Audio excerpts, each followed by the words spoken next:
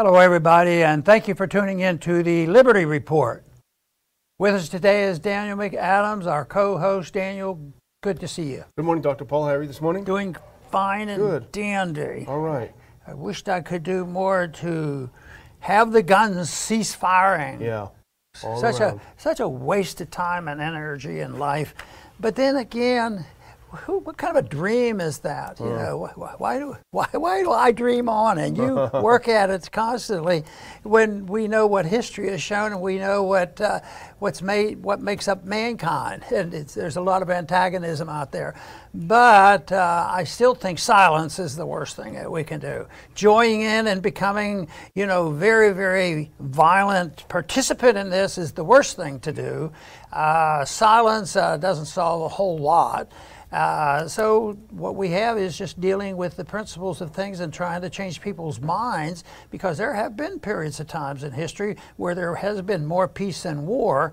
But I would say, although this 21st century we have not had World War I and II type of killing, we still have something that might even be bigger. I've always argued that the threats, in spite of the fact that the economy isn't the worst we've ever seen, the killing hasn't been the worst we've ever seen, but we also know the potential, and I think what we've been doing is citing the potential dangers of this escalation and more knowledge about what kind of weaponry there is, which is more than ever before in the history of mankind. Yes, I've always been impressed with the number of people that were involved in battles, even in the Old Testament. Thousands and thousands involved in those times.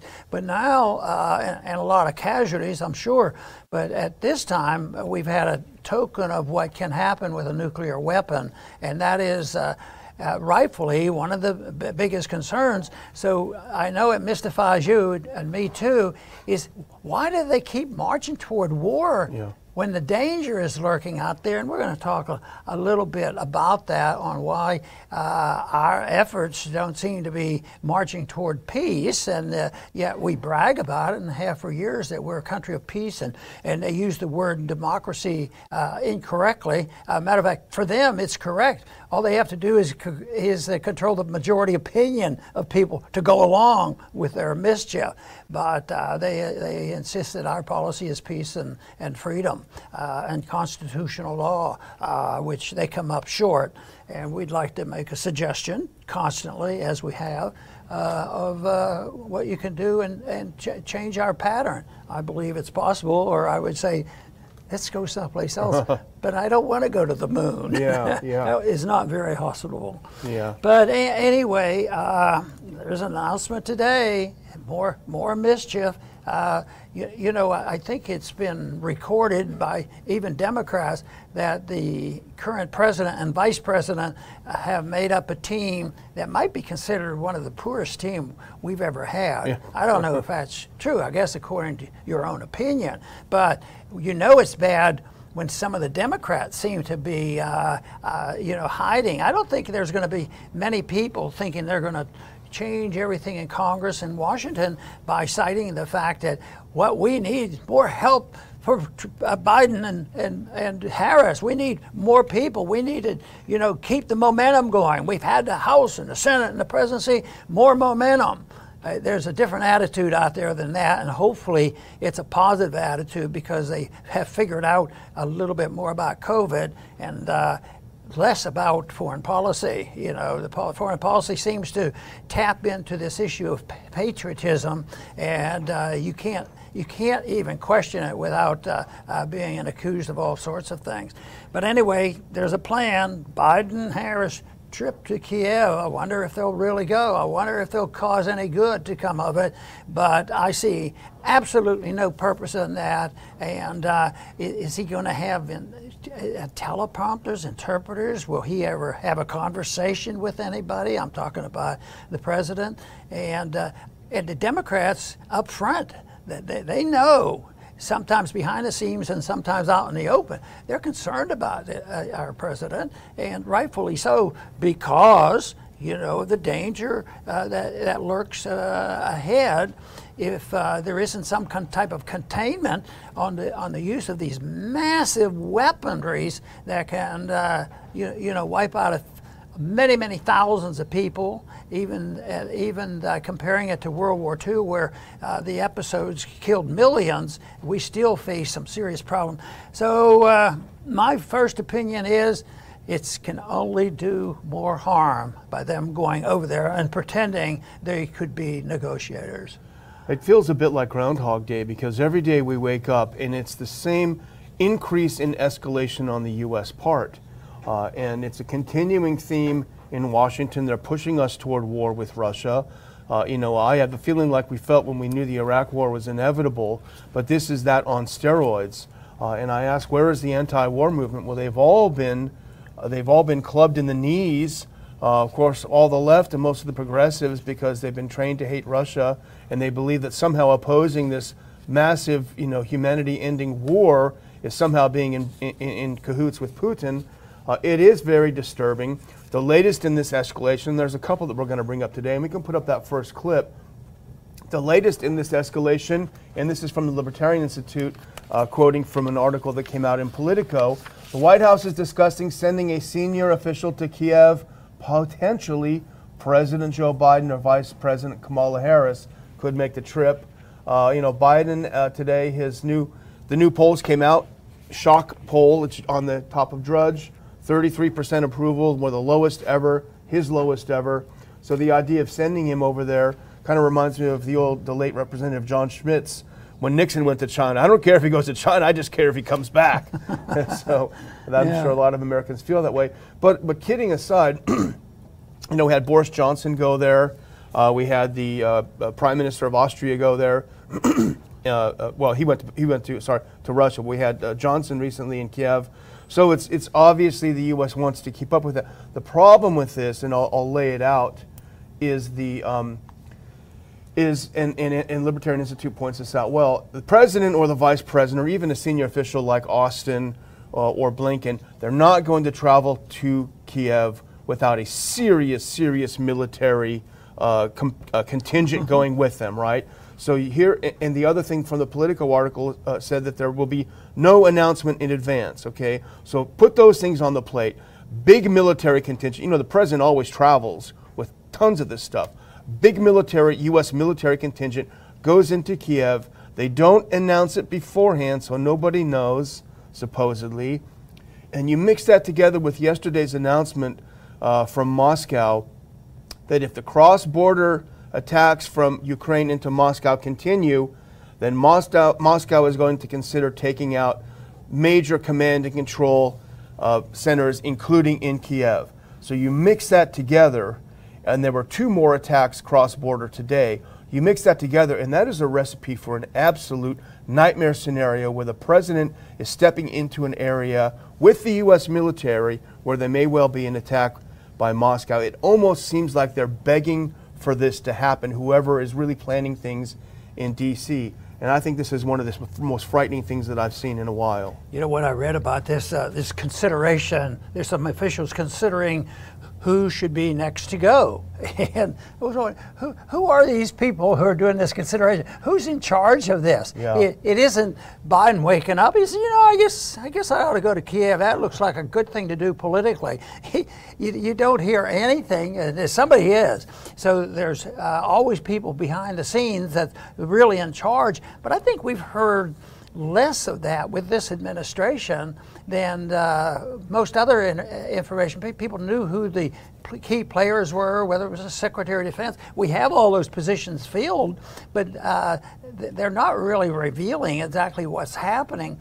But they think, I think it's a part of a deep state that is still vague and nobody knows what's going on, but somebody is pulling the strings.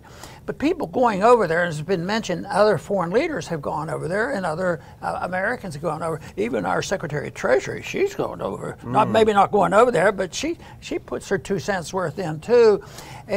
But if we're working in our direction, that would be encouraging people to go less. What benefit is it to go over there and pick sides and threaten? That's what our officials do, because even if we don't hear about it behind the scenes, is you guys better not do this. You know what we can do? We can put sanctions on you. You won't like that, which means that the sanctions end up, guess what, on the American people. They hurt the American people more than anybody else. Costs a lot of money. Then they say, well, why is there so much inflation?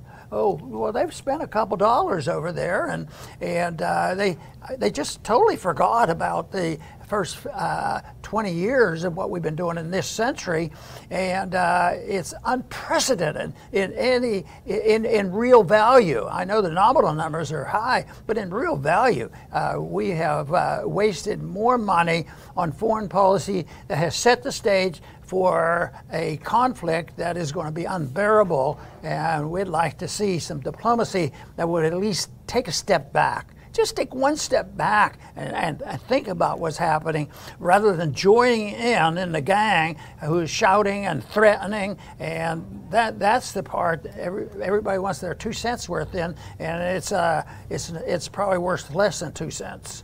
Yeah, go less and do less. You know, what's happened to the non-interventionists? They seem to have disappeared. A lot of them have. We shouldn't be intervening. Again, as we say every day, this means nothing to our national security or to our interests in any way, shape, or form. In fact, we helped provoke this, as we always say, with the coup in 2014, and there's been war for 8 years. But you talk about inflation, well, that brings up our second story, and let's put that up, because President Biden made an announcement yesterday, $800 million more in military assistance for Ukraine. And I think if I were writing the headline, I would say $800 million new dollars in corporate welfare for American arms manufacturers, because that's exactly what it is.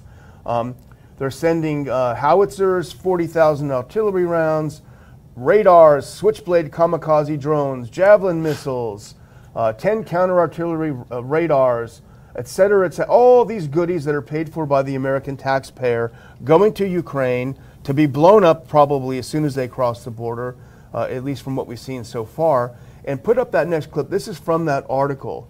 And people need to wrap their heads around what's going on here. Biden announced the aid after a call with Zelensky. It's the latest in a series of U.S. security assistance packages valued at a combined $2.6 billion committed to Ukraine since Russia's invasion on February 14th. So from February 14th to now, the Biden administration has shipped $2.6 billion of our dollars to Ukraine, or through the military-industrial complex to Ukraine, to help prolong the war. They're trying to sell it, this is Putin's price hike, but Americans need to know when they see the prices at the pump and in the stores that this is what's causing it. Absolutely. And you know, when I first read this, I mentioned to you, there has to be a mistake. Yeah. This is the money that we heard about last week. You know, part of that, nearly $2 trillion they've already sent, $2 billion already sent. Oh no, you assured me. You read it carefully. That's new money. New money. New stirring up problems. New bonuses to the military complex. So it is true, and you bring up the economic things, but the only, if you can look for something beneficial from this, runaway inflation usually tones down the aggressiveness of all empires. You know, in a way, the Soviet system collapsed because they couldn't afford it anymore, and they have been weakened tremendously because of that in the financial sense. So it's that part that people don't realize, that all the time, if you can throw around, you know, $2.5 billion trying to get another war started, that is very, very negative and drives us that much quicker toward a bankruptcy. And the bankruptcy, people say, well, when's it going to come? The dollar's still pretty good, and, you know, the stock market is up. And my emphasis is on the information you get that's important is how do you feel when you go shopping for anything, or pay your electric bill, or stop at a gas station, you know, with all these things. All of a sudden, they have a lot less money.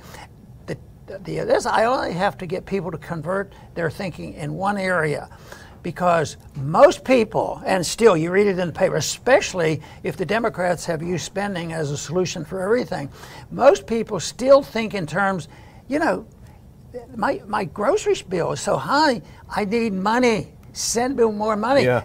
What about the hysteria associated with you know the COVID? Yeah. How that was constructed, and what was it? Trillions of dollars. Yeah. And they're still flowing. And that was on top of the QE that was started due to the recession and never, you know, the conflict in the financial markets of 2008. So you're on top of these QEs, and even though they're talking about we're raising interest rates now, we're going to solve the problem of inflation, they really haven't cut back on QE of any significance.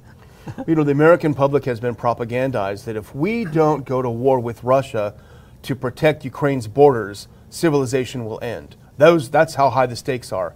And I think that has silenced a lot of anti-war voices.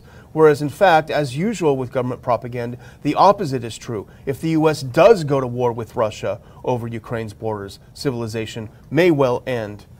So it's a very dangerous thing. Here's something that jumped out at me from the article we're talking about, the $800 million. Put up that next one. Talk about the ironies of the US empire.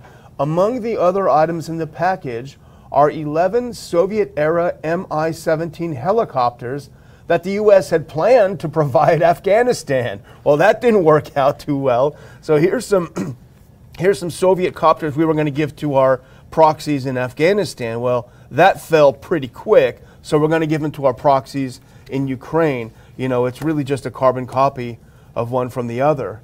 But if we're ready to move on to the last big piece we're going to cover, and it's all related because it's all about stepping closer to direct conflict.